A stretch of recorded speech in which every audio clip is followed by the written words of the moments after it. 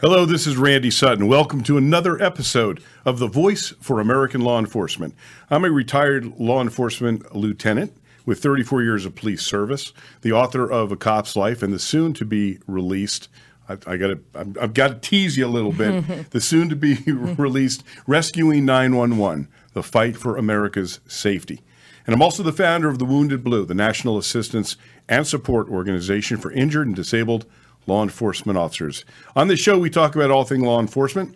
We talk about the news, but we also have interesting guests each week. And I have actually, I'm going to surprise you. I have two interesting guests this week, totally different topics.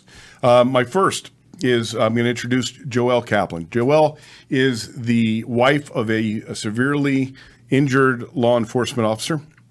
And she's going to talk to you about the travails that are facing injured law enforcement officers from the methodologies employed by police departments all over the country when it comes down to workers' compensation issues. And she's going to tell you from a point of view that is very personal and sometimes a little difficult to talk about. Joelle, thanks for joining me here on The Voice for American Law Enforcement. Randy, thank you for the opportunity and the platform and for getting some exposure to a systemic problem, not only within Metro, but nationwide within law enforcement and the workers' compensation courts and programs that they have. So I'm going to, this is a topic that is not, shall we say, a sexy topic, right? You don't see this on the news, right? Because it's so involved, but yet it's affecting the lives of law enforcement officers all over this nation. Now, for my viewers and my listeners, you know that I am the founder of an organization that is a nationwide charity that helps injured and disabled officers all across the country. And that's how our paths crossed. Was you're the wife of a police detective with Las Vegas Metro PD, and I've been following what's been going on with the issues involving your husband. And of course, then you complicate it with the scourge of COVID. Right. And I mean, it becomes a serious issue. So let's talk about what happened. First of all, your husband has been with the police department for how long? For 14 years, and last 4 years as a detective in violent crimes. And he had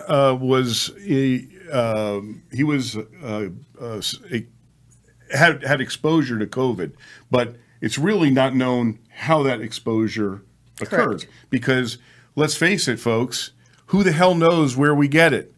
And I want to mention that this is really an important issue, that the Department of Justice, the Federal Department of Justice, has ruled that any COVID death is automatically presumed to be a line of duty death. So that, if you extrapolate that a little bit, that means any exposure to COVID Correct. is presumed to be, but when I say presumed to be, that's not the reality, is it? So let's Indeed. talk about your journey and what happened with you. So Darren's last day of work was December 8th of last year. And on the 9th or 10th of December, he already started to exhibit some symptoms, but things that we could definitely justify: that scratchy throat, a little bit of a cough. There was nothing substantial. He worked through the pandemic with multiple scares, having interviewed or arrested individuals that end up testing positive for COVID. And we had a system in place to be healthy and safe. So we never suspected COVID. So he worked on the 8th, and his RDOs were the 9th, 10th, and the 11th. And we had a scheduled vacation from the 11th through, I believe, the 28th. 1st or the 20th of December? Let me just translate that. RDOs, regular days off. Sorry. It's okay. So we were actually in Florida, in the state of Florida, when Darren officially got diagnosed on the 13th of December. So worked the last day of the 8th and officially got diagnosed on the 13th. I subsequently tested positive on the 14th. And we were we were down. It was hard. We were fighting over who was getting the Mucinex for bedtime. We were in dire straits. We made it back to Vegas and on the 19th, and on the 21st, I called 911 and had my husband transported to the hospital. His pulse ox was 67, he had this gray hue, everything that could possibly go wrong went wrong for us. Wow. And so he spent 7 days in the hospital. And as one would expect, when you get released from the hospital, you anticipate this recovery and you get better. You're not in the hospital. And that it was the polar opposite for my husband. He got worse, and we started the workers' comp process about 4 weeks after his diagnosis, because we knew that he was not getting better, and there was no possible way that he could work. And there were so many symptoms outside of the physical cough and breathing issues. Now he's got these cognitive deficiencies that he did not have. And I should probably preface by saying that in late October, Darren went for his annual physical through the department, and he got his gold star, and everything was great, and off to work he went. So there were no issues prior to December 8th. So we start the process of workers' comp, and it's a grueling process. Not only are you trying to maintain positivity and empowerment and breathe some life into my husband, who now has all these ailments because of COVID. It was declared that way by the attending physician at the hospital, that this was a COVID issue, sustained from work. But then there's no way that he can work, and the department has these statutes in place, or the state of Nevada has these statutes in place that protect these officers that the workers' comp system is not acknowledging.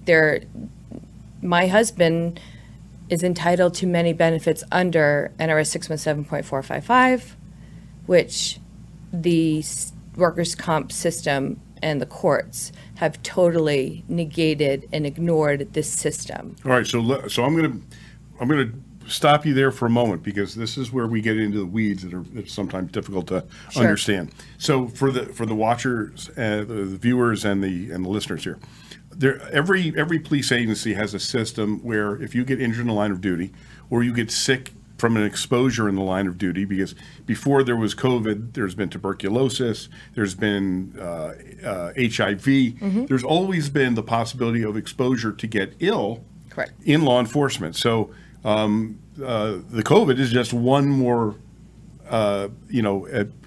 exposure. Okay, so the system has been in place, and what is required of the officer is that they fill out a quote exposure or workers' compensation claim that says, here's what happened, and you put that in, and then it goes into the system, quote unquote, which is both an internal system within the agency, and then an external system, correct, which is in actuality an insurance company / third-party administrator, which actually administers the medical compensation stuff.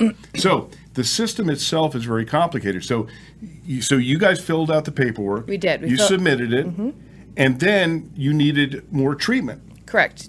We submitted a workers' comp claim because we knew Darren was not fit to go back into his duties as a detective. He was his breathing was incapacitated. His pulmonary function test said that his lung capacity was working at 41%. He's got the lungs of a 65-year-old, and he's 52. There was so much medical documentation. 2 pulmonologists swore through their affidavits that COVID is a disease of the lungs, and therefore Darren should be covered under the Nevada statute. Okay, so I'm going to stop you there too. So once again, this is a difficult topic to explain, especially in a limited period of time. But the state of Nevada, like many other states, has a presumption. Any law enforcement officer or firefighter that gets a lung disease or a heart disease, by statute, it is presumed that that is a workers' compensation injury. Correct. And as such, it's just like if you got shot, that you go get the medical treatment and the department pays for it. Correct. And if you cannot go back to work, then there is a system in place, an inadequate system, I might add, for giving you disability compensation. And so you realized that his symptoms were so severe and he's not getting better. Correct. And the disease of the lung is what really incapacitated him. Indeed. And he acquired this disease of the lungs through COVID. So the system now is designed to deny, delay, and obfuscate. So they deny your claim, they delay through this atrocious system they have in place that does not work for the benefit of anyone who is injured, a police officer, and they're not acknowledging nor are they recognizing that COVID indeed is a disease of the lungs, therefore entitlement to workers' compensation and those benefits is appropriate. So what that means in plain English is that they just denied the claim. Indeed. They just said, oh, you mean that lung disease? We don't recognize that we have to pay for that. Exactly. And under the statute, conclusively presumed are two very vital words. And what the department is saying, or the system is saying, well, you need to prove where you got that. Bring in the person that you were exposed by while you were working, and we will, at that point, determine if you are eligible for workers' compensation. Which is an absolute outrage. Mm-hmm. So they deny the claim. They denied it. How did this affect you guys? First of all, how did it make you feel about the department? I am Blue Line through and through. They will forever be our family. However, it mars your feelings when you don't get the support that you expect from the department. And a lot of that has to do with the policies that are in place with the department.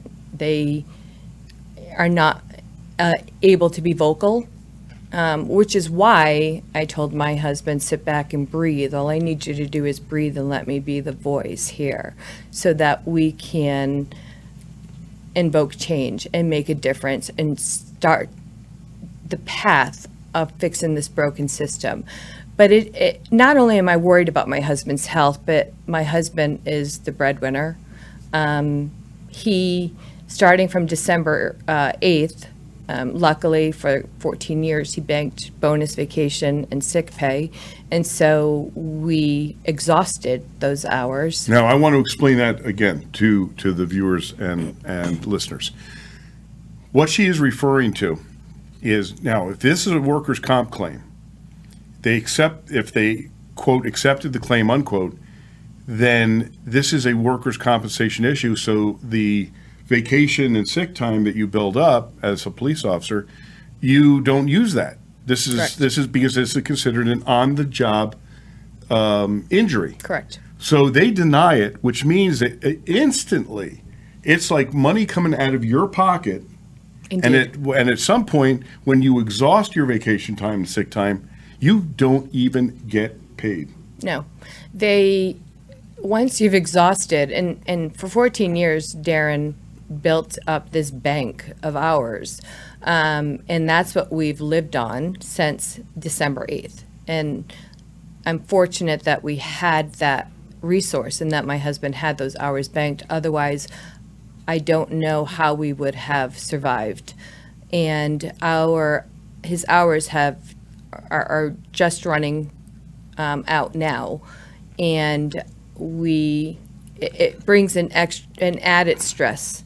And now our stresses are mounted, not only my husband's health and the doctors, but now where is the money coming to survive, just to live, to survive, to pay our bills, to pay the doctors? I mean, we have mounting medical bills because we don't have an accepted workers' compensation claim. Right, and so this is really critical information as well. So the workers' comp people have the ultimate power here. They do. To simply deny a claim. Mm-hmm. Now, this began in December. We are in August. Mm-hmm.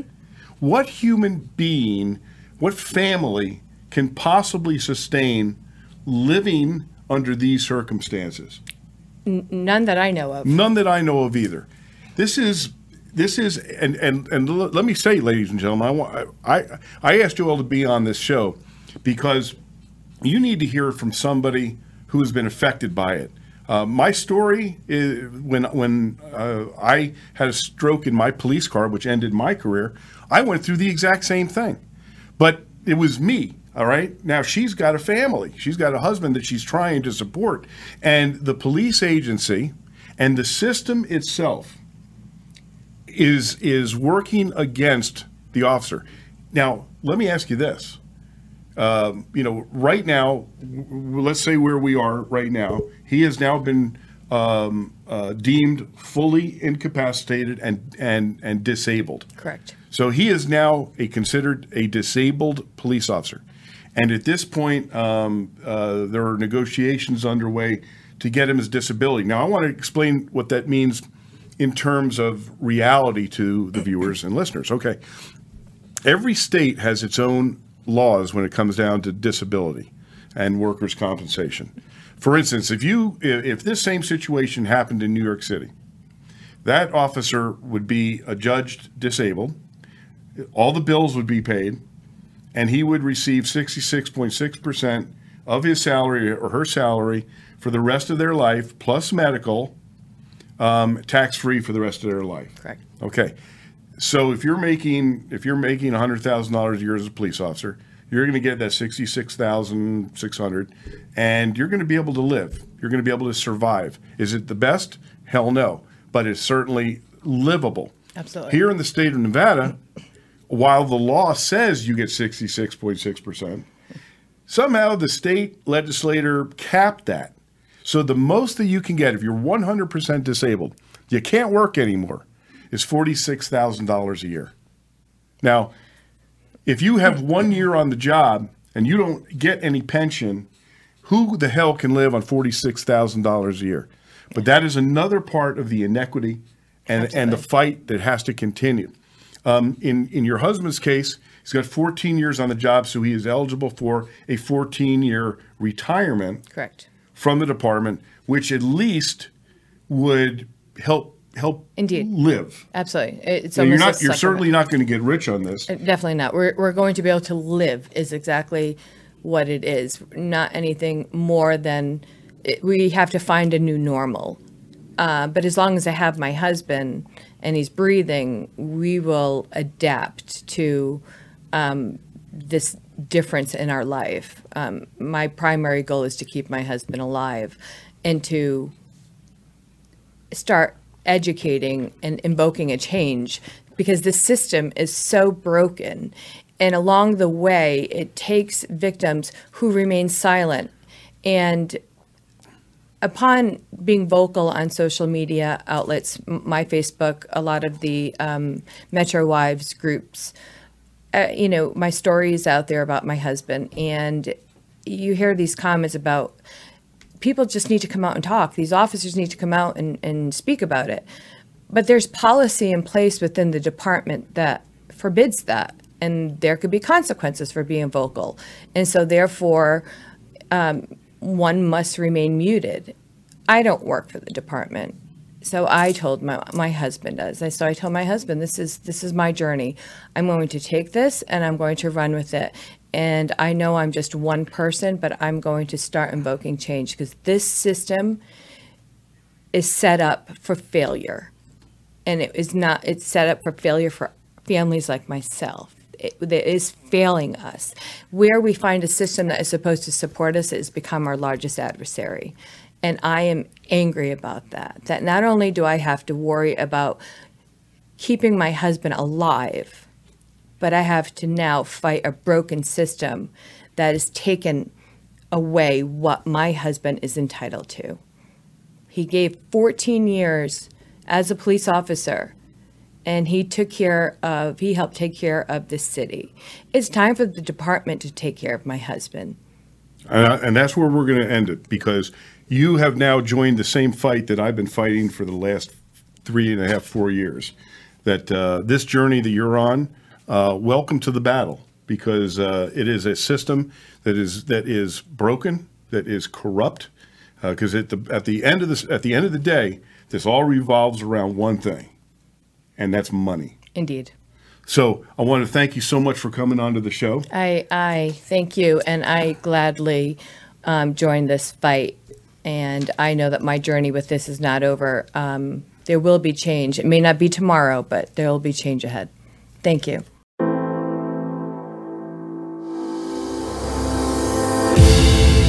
People often ask me, Malcolm, how do we fight the corruption?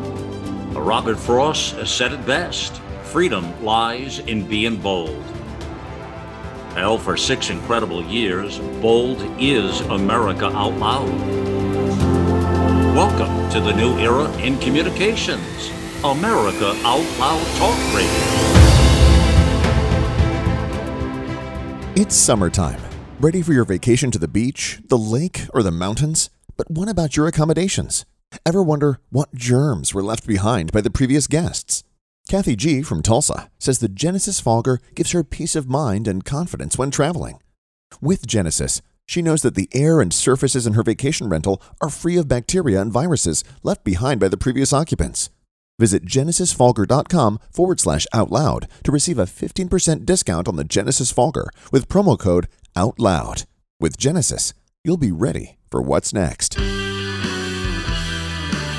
All right, you've all heard Malcolm and the great Dr. Peter McCullough talk about the povidone iodine-based nasal spray Cofix RX. They talk about it because it's a product that actually works in combating colds, flus, and coronaviruses. Cofix is made in the USA and recommended by thousands of doctors and pharmacists nationwide. It's simple. By attacking viruses where they incubate, you make it easier for your body to heal. Check out the Cofix RX banner ad on AmericaOutloud.com and save 20% by using promo code OUTLOUD. Trouble getting to sleep and staying asleep can be infuriating. Your mind races. You toss and turn, and the harder you try, the harder it is to drift off. And today's digital age makes it even harder. You're not alone with this struggle. Poor sleep affects over 70% of Americans. Even the Centers for Disease Control labeled insufficient sleep a public health epidemic. To take back your sleep, Healthy Cell has created REM Sleep, the only sleep supplement made to support all 4 stages of human sleep, with calming herbs, amino acids, and sleep hormone support, delivered in a patent-pending, pill-free, ultra-absorption microgel formula that tastes great. Fall asleep, stay asleep, sleep deeply, and wake up refreshed with Healthy Cell's REM Sleep. Go to healthycell.com and use code OUTLOUD for 20% off your first order. That's healthycell.com, HEALTHYCELL, and use code OUTLOUD for 20% off. All right, so we're going to continue with our next guest. This is, I love to bring interesting people on board to tell you guys what is happening within the law enforcement world. And this is a story that when my next guest explained it to me, I was unaware of this situation and the ramifications of it. So I'm going to bring in Charles Giplin. Charles, can you join us, please? Yes, sir. There he is. Okay, Charles Giplin is a retired special agent in charge of the New Jersey Treasury Department. How many years did you do, Charles? Well, between being a municipal police officer, a college police officer, my time on the board of directors of IACP, 46 years. Well, I say you paid your dues. Yeah. And now you're involved in a new fight.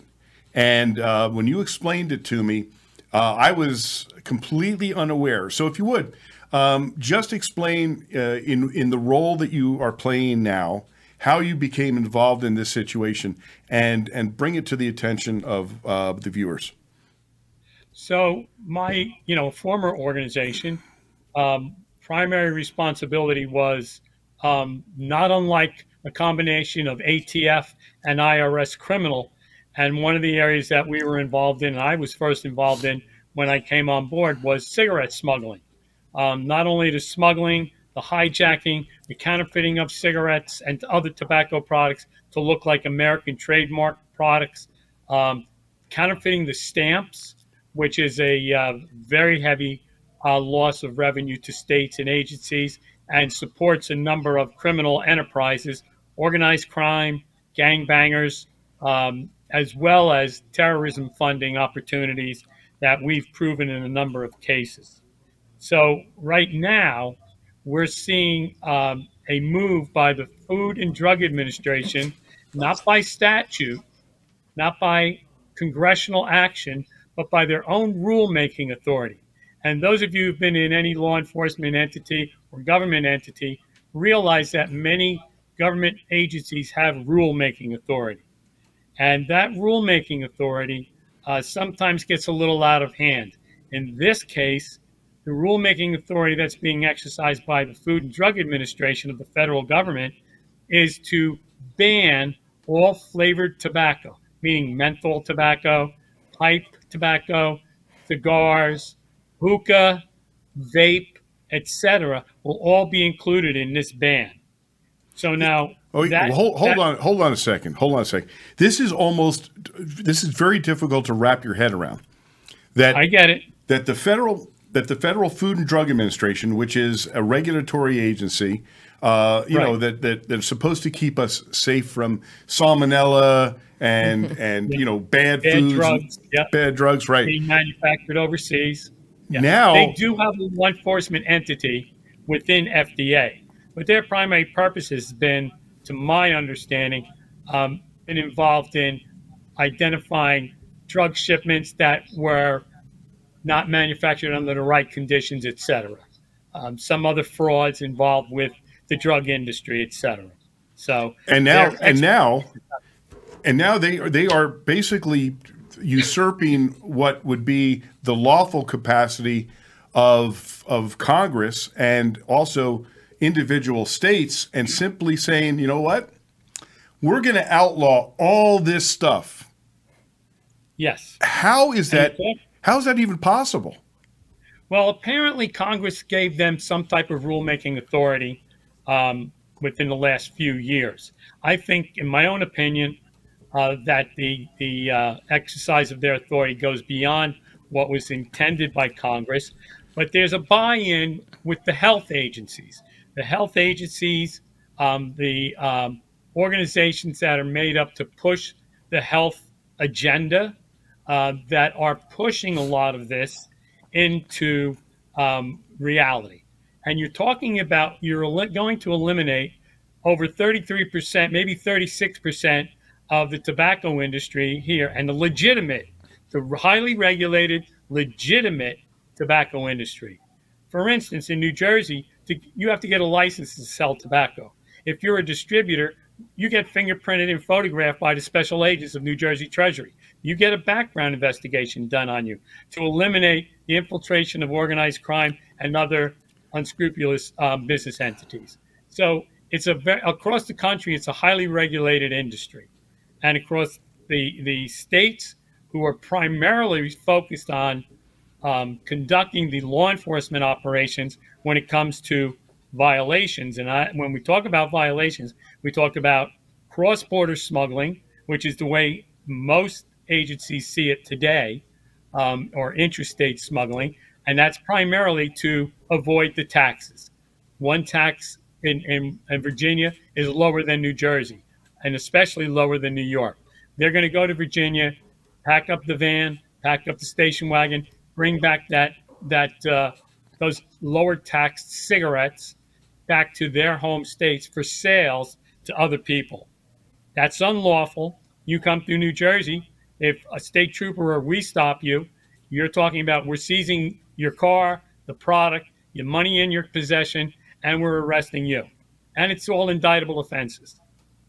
So let me stop you there for a second. I just want to, because this is a fairly complicated issue also. It is. But I want to illustrate one story. When I was working as a police officer in New Jersey, I got involved with a smuggled cigarette operation. And I did not know at the time. At first, I kind of said, well, smuggling cigarettes? What's this? Yeah. But then when the investigation continued, it turned out that this was a major operation that was funding terrorism. It was going directly to our enemies overseas. So this is correct. This is not some, hey, it's just a couple of bucks on cigarettes. Right. This is a real existential threat to our country. Yes, and realistically, we knew as we started to see this build, we assigned special agents to the Joint Terrorism Task Force, to U.S. Homeland Security, HSI, to be able to work from the state level with our federal counterparts more effectively. And so what we expect to see now is the cross-border smuggling, which there's a great example in the state of Massachusetts just a year or so ago, banned all flavored tobacco like the federal government wants to do. They immediately saw the effects of that by revenue drops of incredible millions of dollars of money to the Commonwealth of Massachusetts. But what they saw was people going to the adjacent states, buying the product, bringing it back to Massachusetts, either for personal consumption or to sell to other people on the street or through businesses. So it's a common behavior.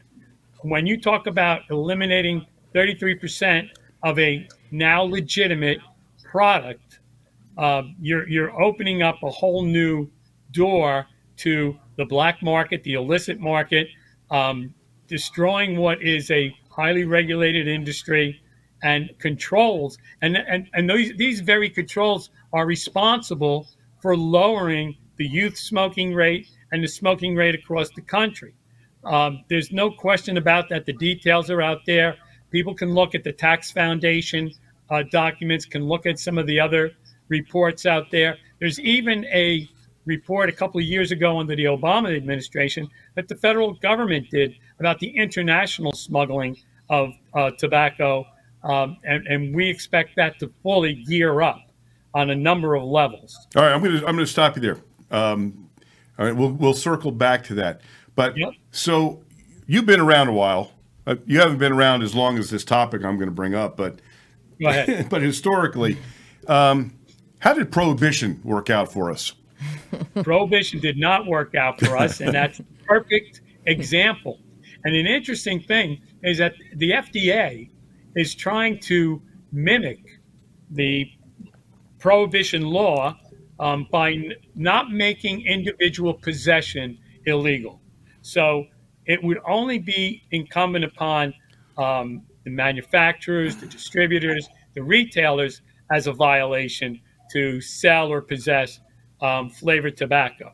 But the individual person, you'd be free and clear. And that didn't work in Prohibition, and it's not going to work now. All right, so I'm just trying to get your head around this. I see it as an immense power grab, an overreach by the government, which of course we've seen this government under this presidential leadership, quote unquote.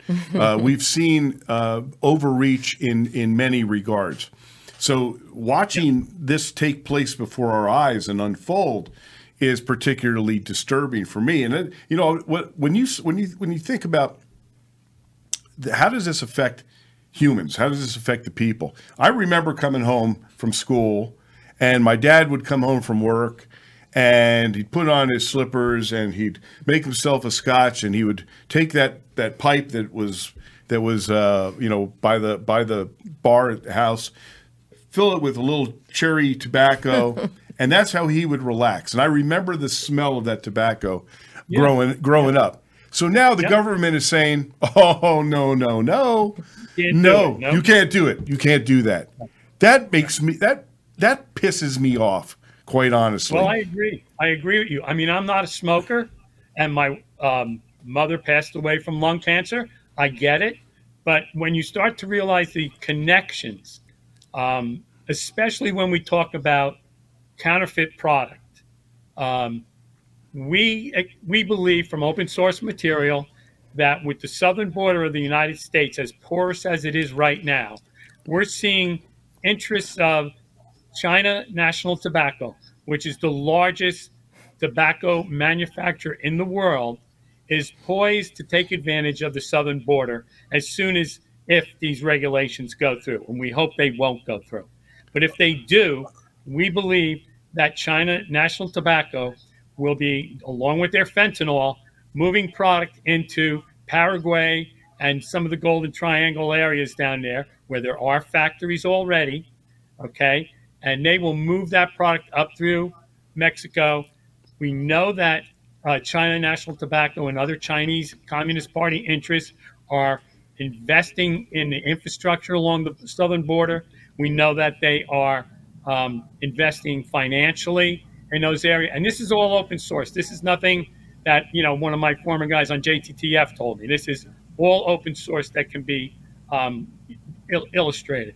All right. Well, before we continue, I have to acknowledge the sponsor of this program. That's fine. All right. So, and this is also an officer safety issue. There is the realities now facing law enforcement officers are that bad people know how to use this thing called the internet, and they know how to use it to find you and your family. And this is dangerous stuff. We have plenty of documented cases called doxing, where individual officers are targeted by Antifa and individuals who want to make their lives miserable. And it's shocking to me how much information is there on the internet about us. And you can find the cars that we drive. You can find out where we live. You can find out all kinds of information. So Pete James, who is a retired cop, came up with an idea. It's called officerprivacy.com. And officerprivacy.com, what they do is, and by the way, there's only former law enforcement officers working for this company, all right? And what they do is they remove information on the internet that can be used to find you, that can be used to dox you. And he makes it really inexpensive. It is absolutely worthwhile. I highly recommend it. And Pete is really committed to the law enforcement community, and also helping out police officers with jobs. So in fact, he is now starting to bring on disabled officers to help them get through as well. So Pete James from officerprivacy.com, I urge you to check him out, use their services, and you need to do it for you if you're a police officer or have been a police officer, and also for your family. Officerprivacy.com. So Charles, come back in. Yeah, absolutely. And I would certainly endorse officerprivacy.com. We had one of our special agents get doxxed rather badly, and some of our civilians. So it's out there, and it's a dangerous situation. Let's go back. Let's go back, because what you said should send a chill down the spine of every American. That the Chinese are preparing for taking full advantage of this insanity. And once again, the Chinese, who are, I got to say it, a whole lot smarter than our government is now poised to make millions upon millions more dollars that will fund their nefarious, dangerous warfare program. So that's what's going on. So that is what's going on, because there's a relationship between the Chinese Communist Party, Russia, and North Korea. And the federal government has said that they have seen the money go to certain weapons programs. And now we're gonna give them billions of dollars more if this passes. And this is a public safety issue, because this is going to erode, because we know that the majority of flavored tobacco is consumed by minority communities. African American, Asian, Indo-Pac communities are the bigger consumers of these products. So someone selling out of the back of their car looks no different than a narcotics transaction in some situations, and law enforcement's going to go in and ask questions and start to confront them. We don't want to have another Eric Gardner situation, unfortunate as that was, for selling, tobacco on the street corner.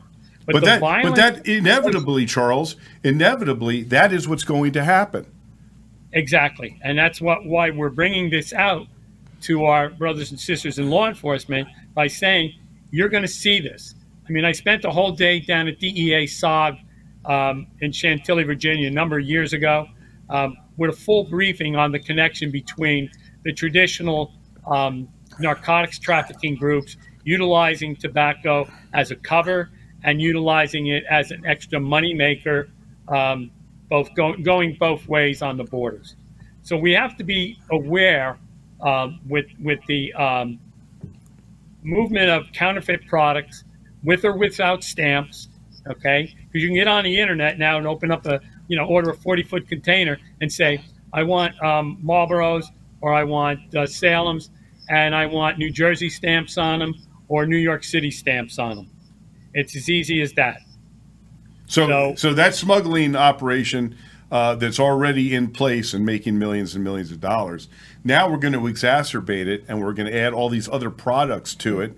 And then, so here's the schizophrenia that is so clear to me. So there are areas now in law enforcement, Chicago being one of them, Los Angeles area being one of them, where they don't even want the police enforcing traffic laws, because they don't want the police to be interacting, and then because of what happens, something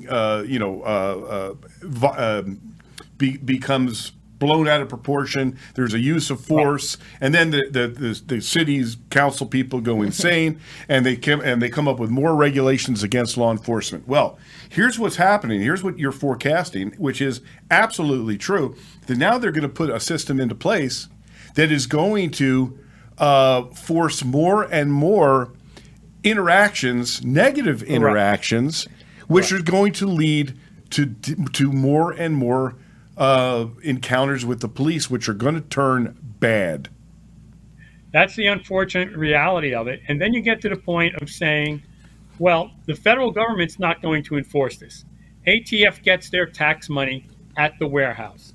They don't get it, at the state level. And that's why they've not been really involved in this like they used to be in the 70s and the 80s. But nonetheless, one of the organizations that can help stop the infiltration of product into the United States is Homeland Security's HSI, CBP. And we have great partnerships with them in New Jersey, as well as the Postal Inspection Service. But again, I'd rather them stop fentanyl so my grandchildren are not affected by this, then I'm worried about tobacco. And the FDA, like you brought up before, the FDA is getting carried away with themselves.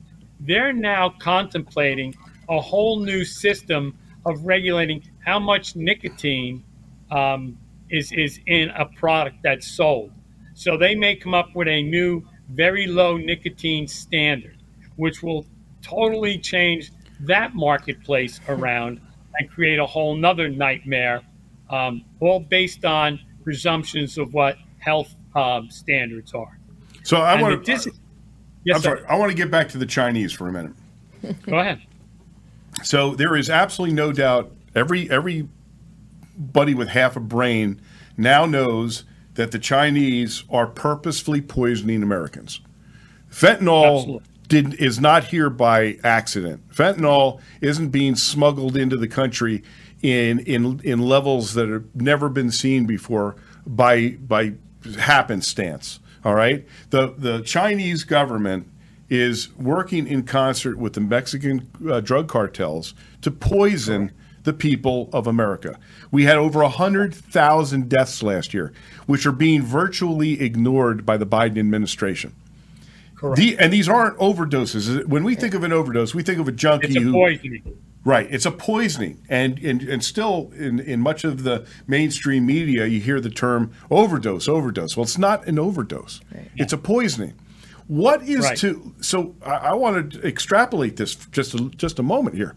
So if the Chinese are already building warehouses, they are already putting infrastructure in place to smuggle more and more of this, quote, harmless product, unquote, of flavored tobacco or menthol tobacco into the United States, what in God's name is going to stop them from lacing this with fentanyl and killing hundreds of thousands of Americans? The example is already available where in Canada, they banned all flavored tobacco just a couple of years ago. And on their First Nation reservations, they have their own tobacco manufacturing facilities. We know from cases that we worked with RCMP and Revenue Canada that the First Nations make two types of cigarettes, Rollies and Whites. And one is laced with tetrahydrocannabinol, the other is just a plain old cigarette. And they're discernible by their particular logo on them or colored band on them. And they're sold in different communities as either plain cigarettes or they're marijuana-laced cigarettes. So the concept is there. We even know that there were cases where in the Carolinas we had tobacco growers smuggling whole leaf tobacco up into Canada to support those operations. So you already see the example, and you have extrapolated it into the fentanyl issue, and that's the scary, scary part. Wow. So the incompetence and power grab of a major federal agency, the FDA, is literally opening the doors for an avalanche of more deaths and more criminal enterprise through this nanny state kind of thinking. Well, people can't make up their own minds about what they're going to put into their bodies, and yet But wait a minute, hold on a second. Didn't the state of Washington just say, you know what, we're going to decriminalize heroin and methamphetamine, but we're going to ban tobacco? Right. What? And guess who's involved at the southern border besides the Chinese? The New Jalisco cartel, which is one of the most violent gangs in Mexico. All right, they're the ones that you saw on TV where the guy was eating the heart of one of their rival gang members. They are That's appetizing. Yeah, they're setting up a whole new tobacco cartel, where they've essentially infiltrated and taken over the legitimate tobacco industry in the Mexican communities below our border. And it's old La Costa Nostra organized crime techniques. You will buy from us, we'll supply you, we'll protect you, and you will, work under our auspices, and you'll get your cut. That sets up a whole nother layer of involvement with the New Jalisco cartel, who's known for narcotics trafficking, to utilize tobacco as part of their pathway. Wow. You are sounding a major alarm here. What can the people who are listening to and watching this show, because this isn't a police problem. No, it's not just a police problem. This is a problem for our country. And Yes. and literally their lawmakers how do we stop this? Well, there was an invitation to law enforcement, albeit I'm not sure how it came about, from the FDA to say, we'd like to hear law enforcement's comments. But the period to comment was very short and didn't work well. Suffice to say that now it's up to communities to say, let's question the health benefits here, number one, because they're not going to ban other cigarettes or tobacco or vape. We need to talk to our legislators, our federal representatives, Senate and Congress, and say, hey, you need to evaluate what the FDA is doing here, put a hold to this, and in reality, look at who's going to enforce this if it ever was to pass, because you're putting an unfunded mandate on state and local law enforcement because the feds ain't going to do it. And you need to do this now because FDA has been moving too quickly without sufficient input. They met with all the health agencies, but they didn't meet with the law enforcement agencies across the country. Of course They not. didn't sit down with the FOP. They didn't sit down with the IACP. They didn't say what would be the impact of this. Bring this to our attention. But they had all of the, and I'll give one organization. Well, I'm going to have to stop there because we're running out of time. But Okay. Folks, contact your senators.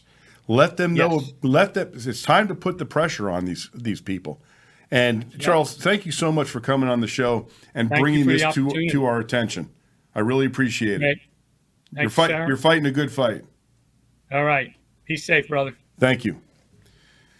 All right, we're running out a little bit of time before I get into what we call end of watch, but I want to bring your attention to the organization called the Wounded Blue. Yesterday, I was advised that 3 police officers in Wayne County, North Carolina, were serving a commitment paper on a mental subject. And they came under fire. 3 of the officers were shot, and today one of them died. This is 3 more officers being shot. The injuries of officers that are taking place across this country is unbelievable. Literally almost every other day, a police officer is being shot. Then you add on to that all the other injuries, the COVID problems, the traffic accidents. Cops are getting severely injured every single day in America. And many of these men and women are maltreated, mistreated, or not treated at all. And that's why my organization, the Wounded Blue, exists. We are a nationwide charity made up of police officers, all who have been shot, stabbed, beaten, run over, screwed up, and screwed over. We need your help. These men and women who are sacrificing so much are heroes, but they need heroes like you to help them. I urge you to go to thewoundedblue.org. That's the website. Hit that donate button, give what you can.